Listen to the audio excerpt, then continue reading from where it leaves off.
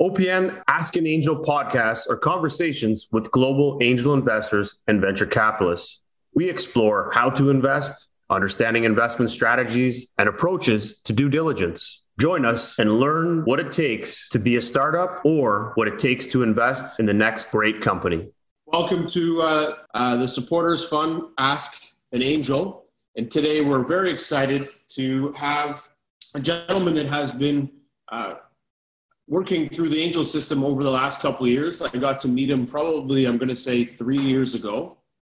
And in that time, Galen supported us through our events at OPN.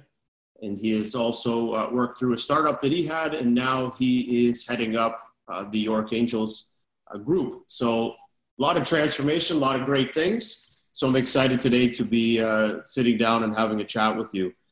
We're on a roll today. This is our third interview in total so far, Galen. We're continuing to roll these out and bring a little bit more face time to all of the people in the ecosystem, especially the angels. So thank you for joining, and let's jump right into it. So first question, why do you invest in startups? What interested you in it? Well, why do I invest in startups? I think the major thing for me is the fact of working with really intelligent entrepreneurs that are excited and really trying to push a great idea. Not having kids myself, this almost kind of gives me the ability to mentor and take on working with a lot of younger folks without having that baggage of having to have raised them. So you get them at the good point where they really want to do something. And I think it's the excitement of working with those folks, but also seeing new technology, seeing what's coming down the pipe. I've always, in my career, been involved in trying to look, as I say, kind of look around corners, right, and see what's coming next. And so working with the startup community and working with companies gives me that opportunity to see what neat and different ideas are, people are working on that are possibly going to be hitting us in 2 or 3 years from now. Okay, great. And that's some great insight into, everybody wants to follow the innovation. So that's good to get in at the ground level to meet and learn more from the young entrepreneurs that are coming through, young and old. How did you get started in investing? What was maybe your first investment, or what was the thing that really got you really gung-ho about this and why you jumped into it? Probably the biggest reason that I jumped into investing in startups was the fact that I created my own startup. And so I had left the corporate career and jumped into the startup world. It's something I'd always wanted to do. It had been imprinted on me from my family, where I had seen that happen, where my parents at a later stage had left their corporate lives and then created a startup in their early 50s that became a very successful software company in Canada. So to me, it was imprinted to kind of take that entrepreneurial route out of corporate. And I started to see some challenges around getting the funding. I saw there were some gaps in trying to get funding, particularly as an older entrepreneur. There weren't nearly as many programs that are available from the government. So you really are relying on trying to get investment. And then there was a little bit, I found myself that there was a little bit of ageism that was going on, in that people were willing to take a chance on an unproven younger person than someone, say, who had a lot more experience from the older side. And so it kind of bothered me. And I said, you know what, I need to understand more about this whole investment angle. So I spent a lot of time sort of educating myself on the whole investment ecosystem and how it all works. And the more I got in that rabbit hole, the more I actually thought I would much rather be doing this and doing the investing side and working within the investing ecosystem, and starting to work with more startups than actually spending a lot of time on my own startup. And so it was really, that was kind of got me excited. And then as you start spending time mentoring and working with startups and becoming an advisor and getting advisory shares or starting to put your own dollars behind them, that's kind of where the excitement comes. It almost becomes a little bit like gambling in some ways, that you're taking stakes and into organizations. And so you kind of get the bug once you get going on it. Oh, 100%. Once you start diving into it, you start finding out little nuances and ways that you can help improve and guide. And it is pretty exciting space for sure. What's your favorite part of investing? You've been doing it a couple of years now. So what is that one key piece that's really opened everything up and you really get jazzed about? Sure. I think my favorite part of the investing is really spending time with the entrepreneurs, whether I'm making the investment or not. I think it's spending the time to mentor them, to help them through what problems they're facing. Typically, I'm a go-to-market guy. I'm not. That's my background. So the reality is, the majority of startups will fail because they actually can't do go-to-market. They can't get to the market properly. They can't make those initial first sales, or they start the initial first sales and can't follow up with that. And so I do like to spend a lot of time with founders going through their go-to-market and understanding what they can do and how they can push in different directions, or how do they find different entries into the marketplace. And so that to me is what I enjoy the most. That's my favorite part of it, is really just spending those time. And there's a lot of, there's a lot of affirmation that comes from that. We all love our ego strokes. And when you see somebody have some success in the marketplace, and you were part of those discussions with them to help them get there, it makes you feel great. And so there's a lot of give back on that side. Well, I like that. There really is a lot of attention that you can put into the operational side and getting people their successes by teaching those go-to-market strategies. And you're right, there's like anything, there's a lot of moving pieces in a startup, and finding that one that you're good at that you can really help push through makes a big difference for that startup. On average, how many investments do you look at doing per year? It will fluctuate. Again, I'm relatively new into this. I started off as an angel investor 3 years ago at York Angels. And so the first year I probably looked at 20 opportunities and didn't make one investment my first year, which was kind of what I was coached to do, is don't jump in with 2 feet. Yep. Look at as many as you can, but don't invest in them. And then so the second year, I invested in 2 companies that year, and then took on advisory roles in 2 companies that year. And then my third year, I've done 3 investments so far this year, plus picked up another advisory position. And so I'm trying to build out. I think the philosophy is to build out a portfolio over probably a 4-year to 5-year time horizon of 20 to 25 companies that will give me a balanced portfolio, a balanced view of a 5 to 7 year time horizon for some to start to exit. But you really do, as an angel investor, the more investments you can make, the greater your chances of getting a winner are going to be. And you do need those winners to help balance off the ones that are not going to make it. So, to go in and think, oh, I can do this on 3 or 4 investments that's not really going to be successful. Unless you just, hit a lottery, right? And your first or second one scores big, then you're just playing with house money after that. But you have to go in with the mindset saying, I'm going to invest over a period of time into X number of companies. And so what that X is up to you as an investor. But, and same thing as a founder talking to investors, is understand how many companies are they trying to invest in and be a part of.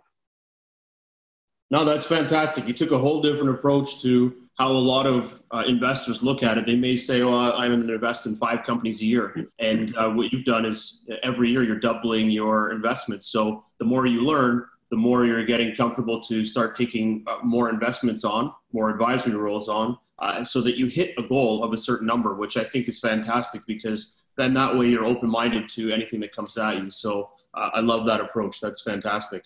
Are there any verticals that you like to focus on? Yeah, that's interesting. I've kind of actually changed, kind of this approach I've taken over the years. I first started looking at sort of marketplaces, which was where my startup was in.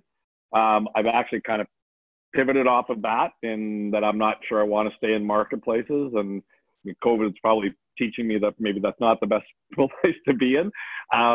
But now I co-invest. My wife has now kind of joined our team, and we've kind of taken this philosophy that we want to really only invest in companies that we see as having positive life change for people. So whether that's in health tech, whether it's in something to do with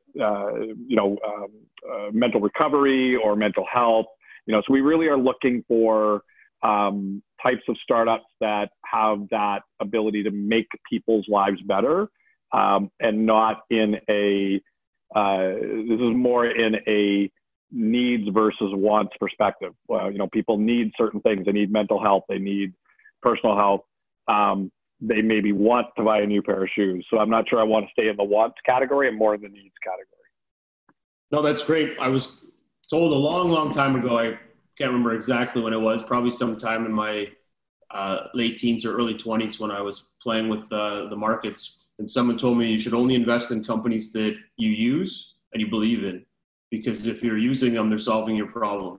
If you're just investing in everything else, then it's not solving your problem, and you can't control the outcome because you're not a user. You don't know what's going to happen with the product. You don't know where it's going. So same idea, right? You start to find things that in your niche or things that you like to really gravitate to, or as you mature in your investing, you start to see where there's bigger buckets of problems and that you can start to focus and hone in on that. So that's kudos. That's great.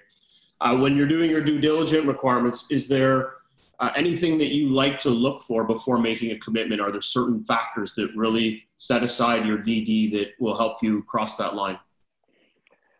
Probably the biggest one is the founder. As somebody who's I've spent a lot of time in my corporate life and even in my university life really trying to understand people, and so I really started to look at this whole concept of who are the right founders and what makes a good founder. And so that X factor of who that founder is, we've gotten into a situation, unfortunately, I think certainly I can speak from a North American perspective, but corporate jobs are going away, and we're pushing university students into entrepreneurial life, and not everyone's set up for it. It is not the best life. It's a hard life. It's certainly hard to be a founder. The suicide rates in the Valley are pretty high in the startup founder world, and it's a difficult thing to be in. And I say not everyone's set up for it. And so to find that X factor in somebody, the person who has that sort of warrior mentality, almost likened to a sports superstar, right? They've got, there's people who can play professional sports, but it's really that person who's that superstar, right? What does it take to be that? What is it? And that's something you're born with. Like, it's just that ability, that innate ability. And so I'm trying to find those things, those people that are, when they're back to the wall, that's actually when they perform even better. And that's a tough thing to find because there's no test. There's really no testing for it. It's really spending time with those founders, which is why I like to spend time with them before I make an investment, before I even go to due diligence. The more time I can spend with founders to get to know them and break bread with them and get a feel for them, the greater chances that I'll invest in that startup as well. So you're taking the founder and you're kind of diving in, learning a bit about how they work and figuring out how they work inside of some sort of, when they're in adversity, when their back's against the wall. Is there any sort of paperwork that you look at that's really important that you want to make sure that they have done? Is it projected forecasts? Is it that they understand financials? Like, is there something else in there? Or are you kind of just, for now it's you? Later stages, you might need some of that stuff, but for now, let's just stick to the founder. Yeah, it's hard. Like at the early stages, I mean, you'd be aware of this. You invest in the same asset class. There's just so much speculation that has to go into this level, right? So, somebody who comes out with a 3-year plan, very detailed plan, that's great. Thank you very much. But, everyone's got a great plan until they get punched in the face, right? And that's the reality of it. You gotta know how to do those things. I think, I do want to see someone who's got a business plan. I want to see that they've put some thought and consideration into what it is they're doing, right? Whether it's, we're never going to have detailed views of what the total market size is. A lot of that, again, is speculation, but show me the work. Show me that you've spent the time to go through that and you've started to think about how might I navigate within this world? Again, we're at a very early stage, so many things will change. What won't change will be the founder, right? That business could change completely from when you start to when it actually gets some type of exit, if it ever exits, but that founder is going to be constant. And that, if I really believe in that founder, that company they have might fail, but the next one they go into might not, because they've learned a bunch of things. So again, I'm more interested in tagging myself to that founder, but they have to show that they've done the work. They have to, I'm not, I don't have a crystal ball on anybody, right? It's like, so I won't get wowed over by somebody who's a showman and has all the bells and whistles. I want to see that, okay, you've done the work. You've shown me that you've got that little bit of X factor. Okay, I'm willing to go along for the ride here. I'm willing to invest my time, my effort, my money, whatever it might be that they ask of me to be part of their journey. So that's more of it. But when it comes down to the paperwork, it's there is just so much speculation that it's hard to gravitate toward a cash flow analysis or a marketplace analysis. Show me you've developed some KPIs. Show me that you have thought about how this should grow, because then that's what we'll measure. We're going to go back and we're going to go look at how did you get from point A to point B, and was it right? These are experiments, and so show me how you're going to create the experiment, and then we'll dive into the completion of that experiment. No, that's a great analogy. The experiment side, that looking at, this is where I'm going to start, is my hypothesis, and then start knocking some of these off and having a KPI list so that, one, you're accountable to yourself, but you're also accountable to your investors. So that's a great way to put that. On my next question, do you look at leading rounds? Do you look at just participating? Is it something that you look at doing in the future? How do you see that? Yeah, I don't have the capital wherewithal to lead a round at this point in time. I think if I have a huge home run, then I would probably want to take a lead round. But I certainly want to get engaged, and that's why I've taken on some advisor roles, where I'll sort of try to give that lead as a leadership of trying to help that company as much as I can. But at this point in time, I'm not in a capital position to lead around, but I will certainly lead the effort at a York Angels level. I will definitely take the lead on a due diligence for a group of people and spearhead the discussion and try to bring the investment in from that perspective. Well, I think one of the things you just brought up there, which is another great point, is that you don't have to, it's leading isn't always leading by financial. It's leading by being a proper advisor, by helping guide everybody else into that same room, helping them guide them through that business build and growth. It's actually a very prudent, needed role that we don't see a lot of, right? Sometimes someone gets allocated because it's around funding versus around how is this business going to grow? Where's the strategy? How are the other things going to be brought together on the team? Who's going to be working this? So I think there's a lot of value in both, and you still can lead from the other side as well. And I think that's actually just as important, if not more important. So that's a great point. In the investments that you have done or through York Angels, is there a preferred method that for terms that you'd like to go with and that you kind of push out to the masses, or at least to the groups that you're part of when making an investment? No, you know what? I don't think there's any preferred one. Again, we're at that early stage. It all depends on what the startup feels comfortable with. Sometimes it comes down to the cost. There's a greater cost of doing a shared round, doing share rounds versus a convertible debt. Convertible debt will allow you to put a cap value on it, so you kind of kick the valuation down the road. Right, when you're doing a share round, an equity round, you do have to put a valuation on it. So there is a little more scrutiny that goes into how do you price up what it is that you're doing. I'm not one who shies away from safes. There are a lot of investors in Ontario that are not fans of safes. I was raised on a safe in my company, so I would be a bit of a hypocrite if I said that I wouldn't invest in someone else's safe. But it has to be a safe that has a cap value. I have been asked to participate in safes with no cap value. I wouldn't do that because you still need to have some baseline that you're working toward, right? And so I think it's just what works best for the startup. I think it's again, I don't want to make it an onerous task for them. They've got so many other things that they're doing that, to get stuck on, do we want common shares? Do we want pref shares? Try to figure out evaluations. That's all time wasting for an early stage startup. And let's let them deal with that if they can get to the VC stage. I want to get them to the VC stage. That's what's important.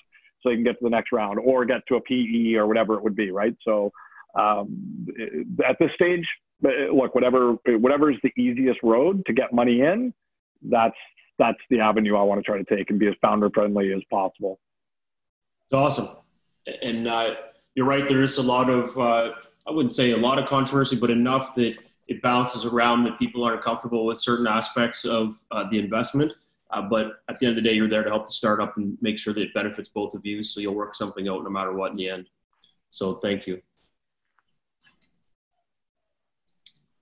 Also, I guess in the same realm, we've kind of worked our way through learning a bit more about the startup phase, why you're investing, and then jumping right into the types of investments you make and get behind the team, getting behind the owner of the business. So now you're looking at leading rounds and all of this great stuff. You're kind of going through this ecosystem. Is there, do you set aside funds for follow-up investments, and do you look at taking board seats? You mentioned taking advisory roles. So would you also look at taking a board seat if you really believe in that company? As far as the money I've set aside, I do have money set aside for follow-on rounds, but none of mine are to the point yet where there's that requirement yet. So none of them have gotten to the point where they're going into that next round and there's pro rata rights or anything else. My philosophy is 50% of what I've put aside is for new, fresh investments, and I'm holding 50% for follow-on. And really, that's so I can double down on the winners. And that's, again, a philosophy of how do you make this thing work? If I think about this like any kind of, like, I don't want to call it gambling, but if I were to equate this to a gamble, if you've got a winner, you're going to want to double down on it, right? And so that's why I'm holding aside capital for that, and in the hopes that I do have some that are moving in that direction, but none have yet given me that opportunity. As far as the board seats, for sure, I would be happy to take a board seat on a company. Typically, the companies are going to want you to put in a substantial amount of money to take a board seat. So at this point in time, I would, and then the other is it's the amount of time required, right? You want to make sure that if you're taking a board position that you are adding value, that you are there for them, that you can spend the appropriate amount of time. And so I would want to make sure that if I'm going to make that commitment to be on the board, that I'm making 100% commitment to do that versus as an advisor, you're called in for certain things. You can be there to review something for them, but it's not, or help and open a door and bring a relationship to them. So it's not as structured I'm going to be on a board, there's a lot of requirements around making sure that you're doing your fiduciary duty in conjunction with that. So, but that being said, I would definitely be open to working on a board if it was the right opportunity for me, and I knew that I could add value to the equation. No, that's great. And it's something to look forward to, right? I think there's a lot of companies that will start to open up to that and obviously jump on the knowledge that you bring to that. On the next, the question, we kind of touched a little bit on this, but outside of financial things, you do advising. What are the other things that you try to do and would help startups with kind of working their way through this system? What are the key factors that you really try to help and get those companies to focus on so they do have a better chance of success? Sure. So, I mean, I do like to spend time with startups well before the funding phase even starts. So, getting involved with your OPM pitches. There's a lot of companies that I've connected with and stayed in contact with, and we'll help them through getting themselves pitch ready, getting them to understand the mindset of an investor. It might not be me as the investor, but what should they be looking at doing? How should they be framing their pitch deck to get the best attention? When is the right time to go for funding?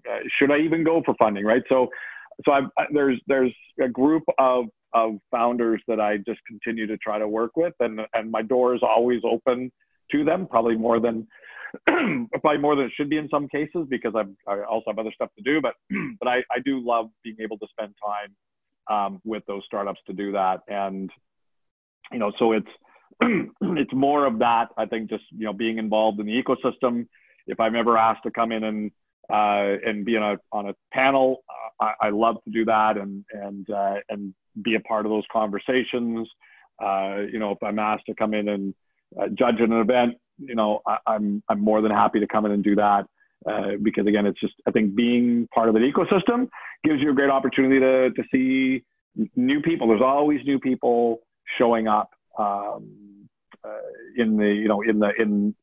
these events that are looking for advice.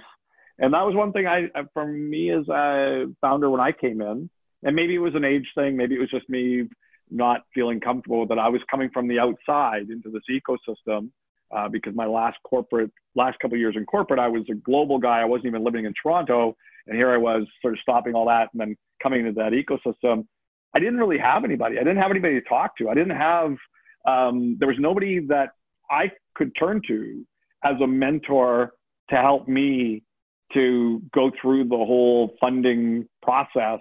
And so I felt like a fish out of water. And so I know what it's like for these founders, if they're in the same situation I was in, coming out of corporate and not having those connections, or coming out of university, and what do I do? And how do I put this together? And I'm not an expert in all those things, but at least if I can help and guide them through that, then that's a good thing. There's a question. Do you want, on the questions on the side, do you want us to answer any of those, or? We'll get to those after we have a set list, and then if we've got some time, we'll jump into those. Perfect. And that's great. So I think being able to take the things that you've gone through and learning from that is going to really help you hone in and help the startups as well through the ecosystem. But that's some great reasons on why you're helping. So based on the markets, the states and everything, the state of the market right now, have you seen a pullback of you looked at, well, maybe I should pull back on maybe making some investments, or pull back on the amount of companies that you see and talk to, or have you increased? How have you kind of balanced through this whole COVID-19 pandemic scare that is kind of running rampant around right now? I am 100% open for business. I think that at York Angels, we're 100% open for business. We're the challenge right now is the valuation gap. And so it's a big conversation around where did valuations run up to? Where should they really be? Where are they in relation to the overall market, be it US or Canada, and at the same time, where investors have opportunities. So we as investors, at the end of the day, we're in this to make money.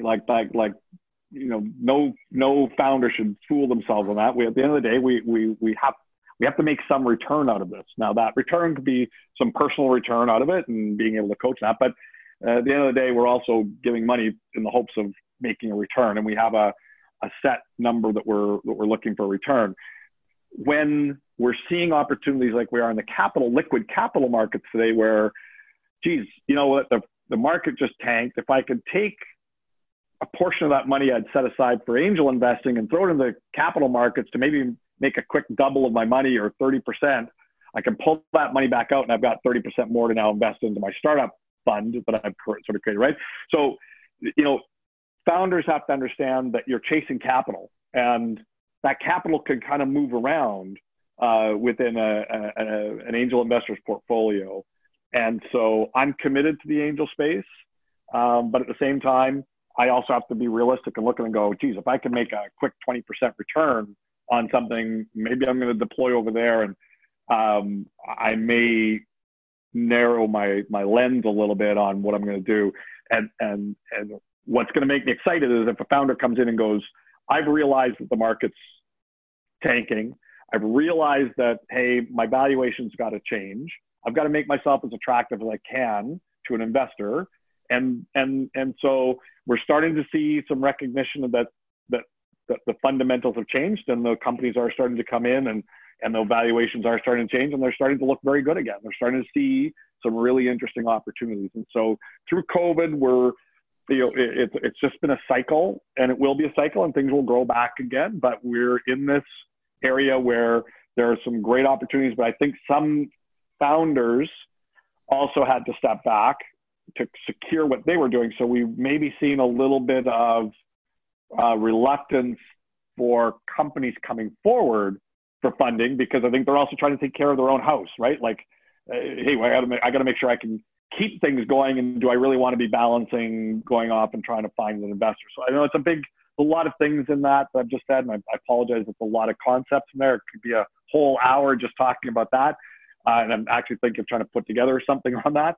But it is I guess the point of it is open for business, looking for opportunities, looking for great opportunities. And I think there are great opportunities out there, and founders shouldn't be afraid to come forward and look for funding, because we've done surveys at York Angels. Our investors are interested in still trying to find good opportunities. They're not sitting on their hands.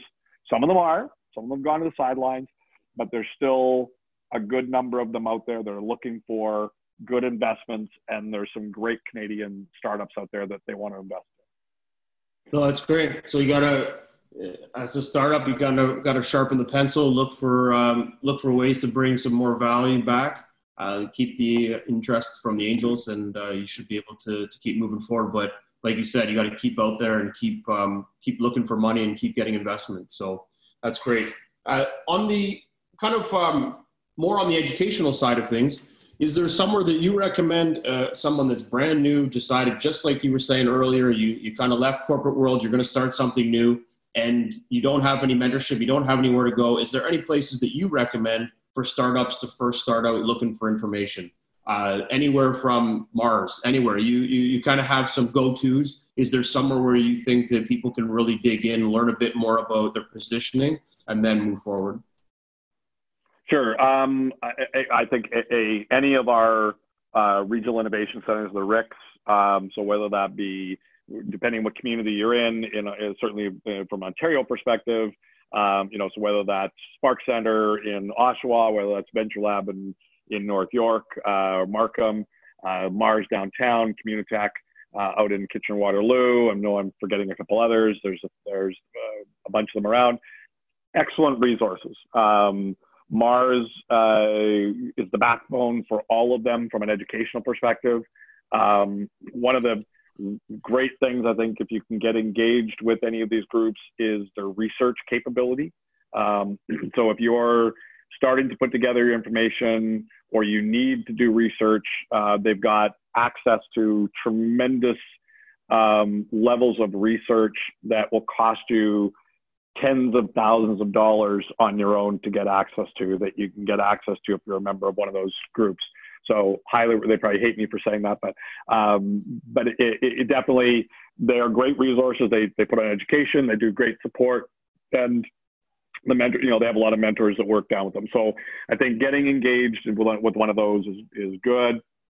It helps you get on the radar of investors, because we also work with those groups to help us with our office hours, to identify companies that will be raising in the next 8 to 16 months, get them on our radar now and get them working with us. And so, we run office hours with most of these groups to try to find those potential nuggets that are out there and start working with them. So 100% do that.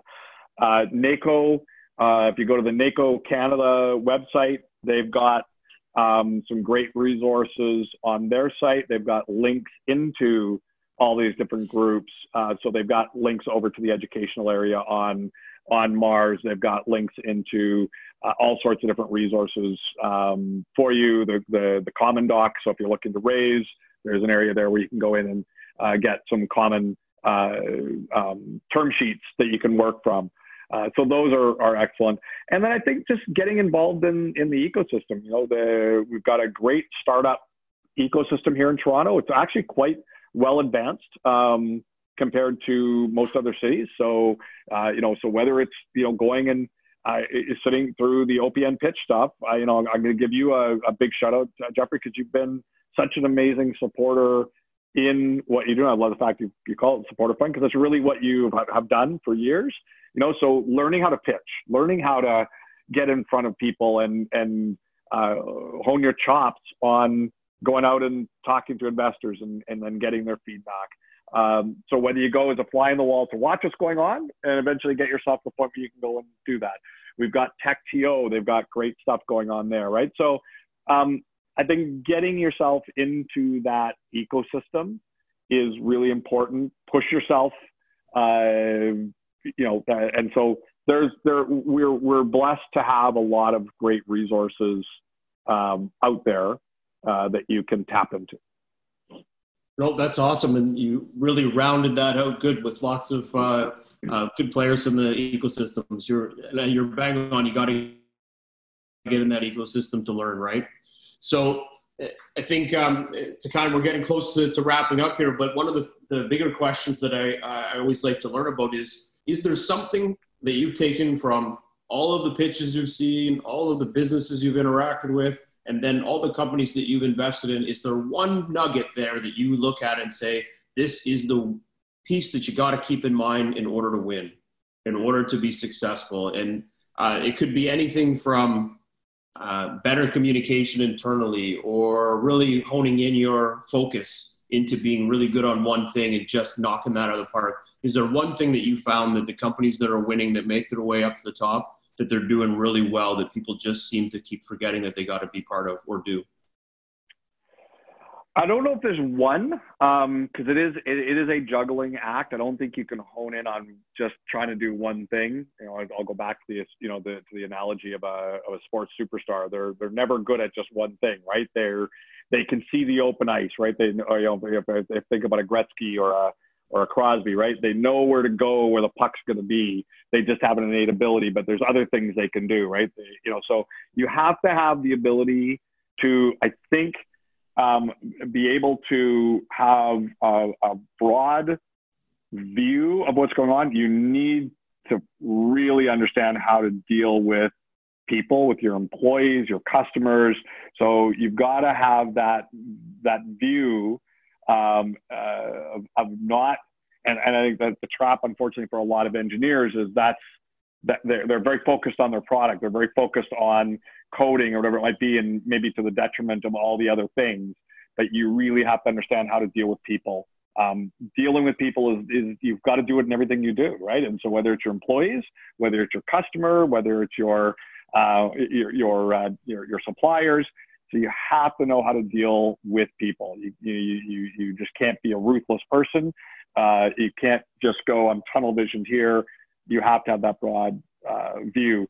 you've got to be a good communicator, right? So whether that's communicating out to your shareholders on a quarterly basis, make sure they're aware of what's going on. Make sure that when you're falling down, when things are falling down around you, which is going to happen, it's going to happen, right? So that you're reaching out to somebody, that you're telling them, hey, I've got a problem and I need help. Because guess what? We're going to be the ones that are going to come out and help you, right? But we have to know.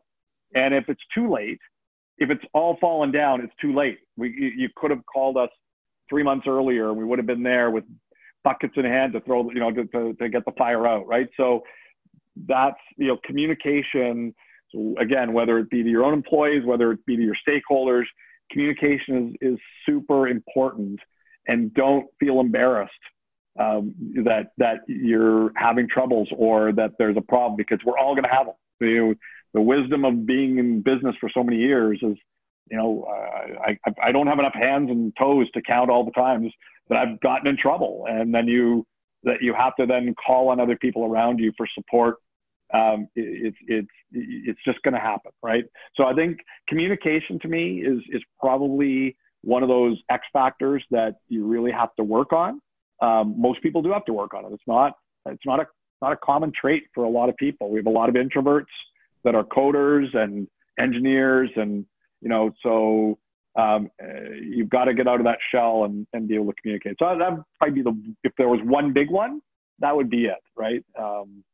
No, that's great. Yeah, communication is key. I think that goes all the way down to personal, all the way across the board, is that the more you can be at ease and sharing things and ask for help, it's amazing how many times more things will come your way and help you in the long run. So being open-minded to that is certainly helpful.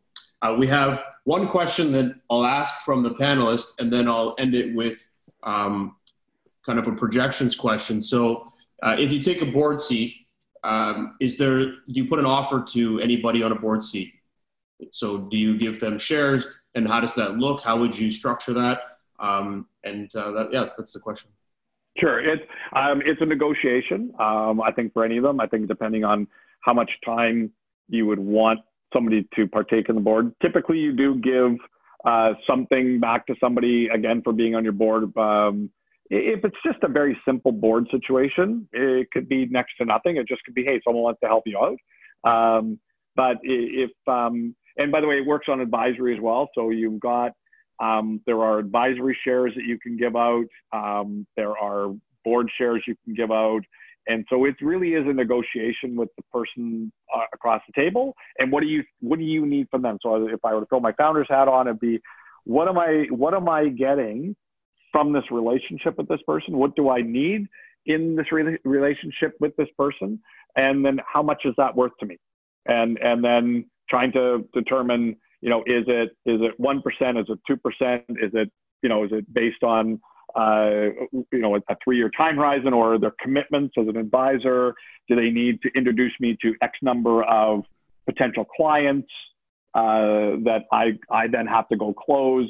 Don't make it incumbent upon the advisor to close the deal, but hey, if they're going to open doors, so again, I think every one of them in the negotiation, there are some standard documents that you can find on the web. You can, if you're involved with other founder groups, I'm sure other founders will have advisory documents, relationship documents that they'd be happy to share with you, because they probably got them from somebody else, right? Because they're not typically standard. They are really kind of bespoke when it comes to what are you trying to get out of that relationship.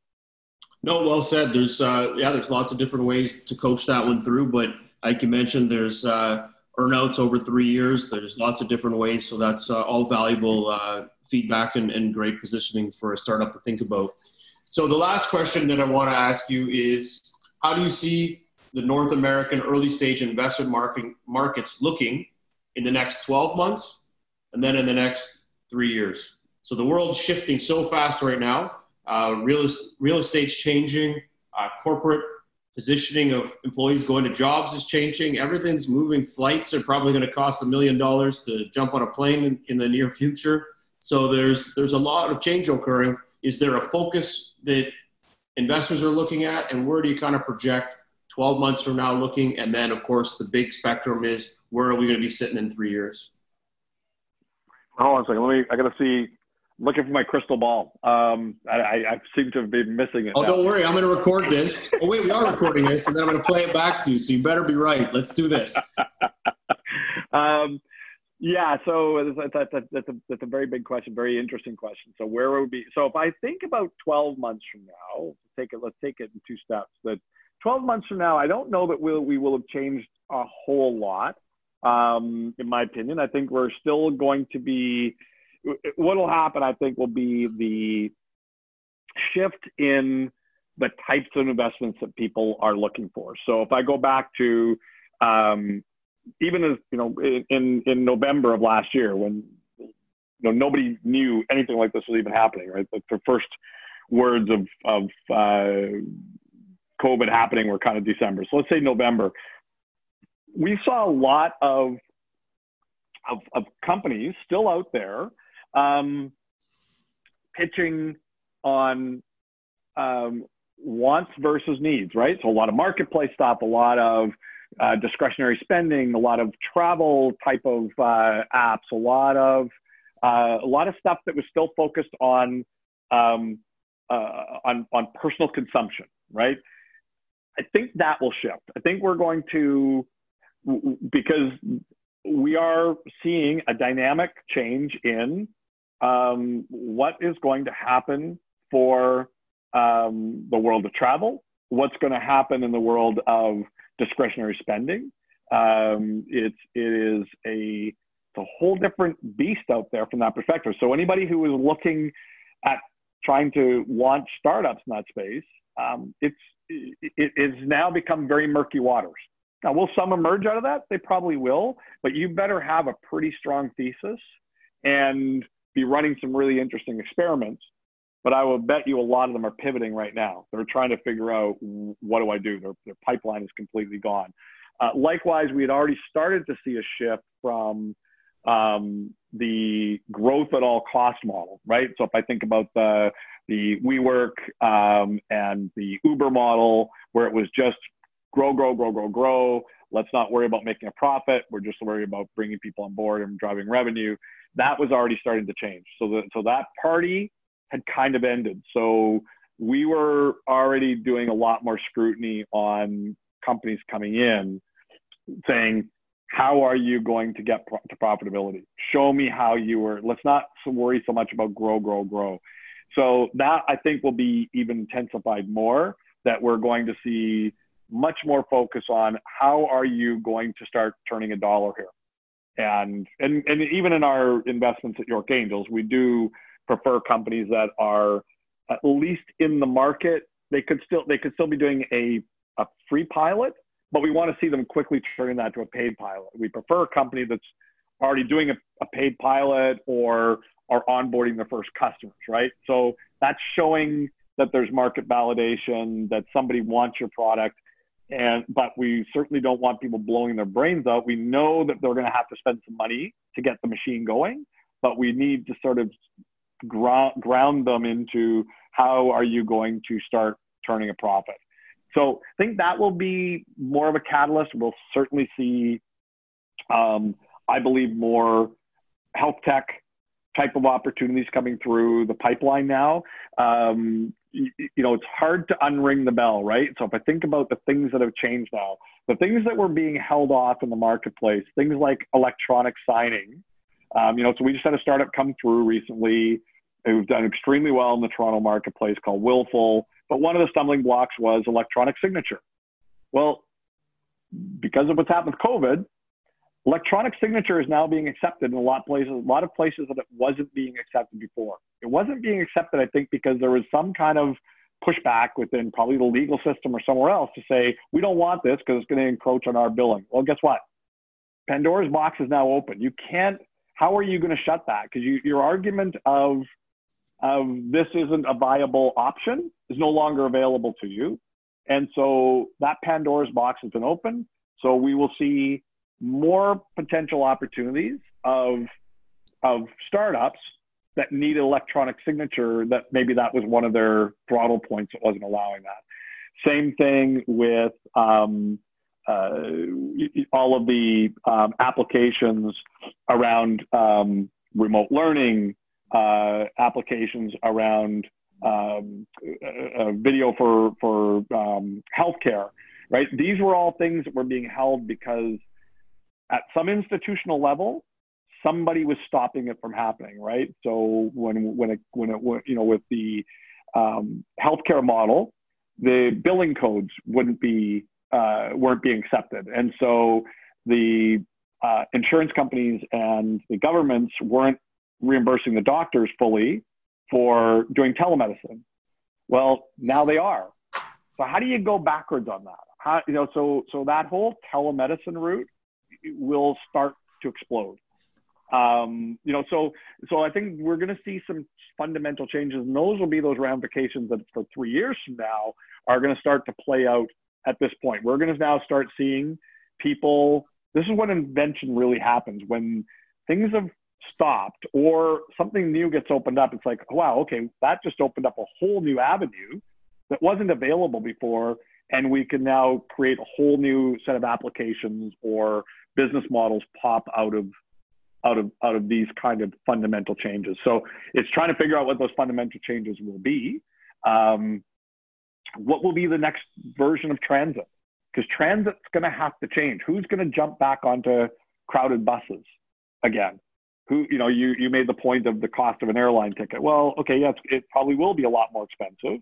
But what does it mean to the travel industry, to a plane? How are they going to have to set those up? I was listening to someone on BNN the other day talking about, they were interviewing the director at Heathrow Airport.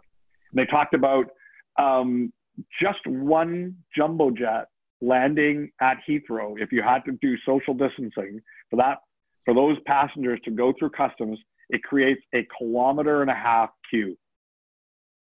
How does that even work in an airport, right? So that's one plane. So how do you fundamentally think about all those changes that are going to have to happen? Because we will go back we will eventually start trending back toward, lives again and travel and all these other things, but it's going to have to fundamentally change how we do things. And so, the whole idea of scanning people for sickness and, so different technologies are going to be born out of this. And that's where I see the 3 years from now, we're going to see some amazing technology that will pop out of this that we just haven't even thought of before because of what's happened with COVID. No, that's some great insights. I'm going to hold it to you in 3 years, but I think you're pretty bang on with that. There's a lot of change. There's an article that was written that Air Canada was going to be implementing these monitors for heat temperature taking, and people were complaining that this was against their rights. And then you have the other side where inverting seats on planes so that you can still have the same amount of people in there. 30% less people on there, but you're going to be able to all wear masks. I think it's going to be very futuristic. We're all going to be in spacesuits walking around with buckets on trying to protect ourselves from the environment. But it's going to be very interesting, to say the least. And I think it's just like all of the news that came out over the years where they were saying Gen Y, Gen Z, millennials, they don't want to buy homes. They don't want to do banking. They don't want any of this stuff. And you're kind of thinking, where's this coming from? Everybody you talk to, they all say, no, I want to own a home. That's what I've wanted to do since I was a kid. Like, give me a break. Who's making this stuff up? Well, I think those are the things that create change. And when you create a big enough story and get enough people saying it, they all start to believe it, right? So if we start saying that, no matter what, everything's going to have to be done in social distancing, eventually people will start to agree and say, yeah, I really do need to be 6 feet away from somebody 2 years from now, because who knows what that person's got. And I need to be sitting in my car when a doctor's office calls, and I better get a clean path right to him. And they better hand me a mask on the way in. So I think there's going to be a fear set that's put into the change that goes forward, but there's going to be a rebalancing where people are like, wait a second, man, I'm losing my human side here, which is I like to just get around and do my thing. So who knows where it'll all net out, but I think there's a lot of change coming for sure. And a lot of new people. Yeah. It's things like this that cause that. I mean, they'll come up with the vaccine. That's fine. but then there will be inevitably another type of strain of disease will come out. I mean, SARS was there, and N91, and so we're seeing this progression. They will continue to happen, but it's created a heightened sense of urgency around the solutions. And I'm working with one startup that's working in the smart PPE space, right? So how do you create smart PPE versus just PPE? And so it's doing more things than just giving you protection, but it's actually actively monitoring the body and monitoring what's happening around you. So these are very futuristic type of applications that, really a year ago, who would have thought they'd ever have a requirement for that? Well, now there is a requirement for this kind of stuff, right? And so, I think there's just really, to me, it's kind of exciting. And that's, like being involved in this space. This is back to the very first question. Why am I doing this? Because we get a chance to see so many different cool technologies that could be implemented, 2, 3, 4 years from now. And how cool is that you get to see some of this stuff at the very early stages of when it's happening, right? And be part of helping those founders to make that dream a reality. No, I love it. And I agree with you. Well, we're going to end it on that, right at 2. That was fantastic, Galen. A lot of amazing insights. This is why I'm a big fan of you. You had a lot of cool things to share, and we're going to cut those into little tidbits and send them around and all that good stuff. But and we'll leave the big video as well. But everybody consumes a little bit versus a lot, so we're going to make this work for everybody. But I appreciate all your time. We'll let the audience and everybody know when we do have this edited and ready for everybody to see. But I want to thank you very much for your time and your insights. And we'll see you, I'm sure, over the next few days somewhere online on some video shooting Zoom, and we'll go from there. Yep. But thank you again for your insights, man. Thank you very much, JP. I really appreciate it. For you, anytime. You're a good man. Thank you.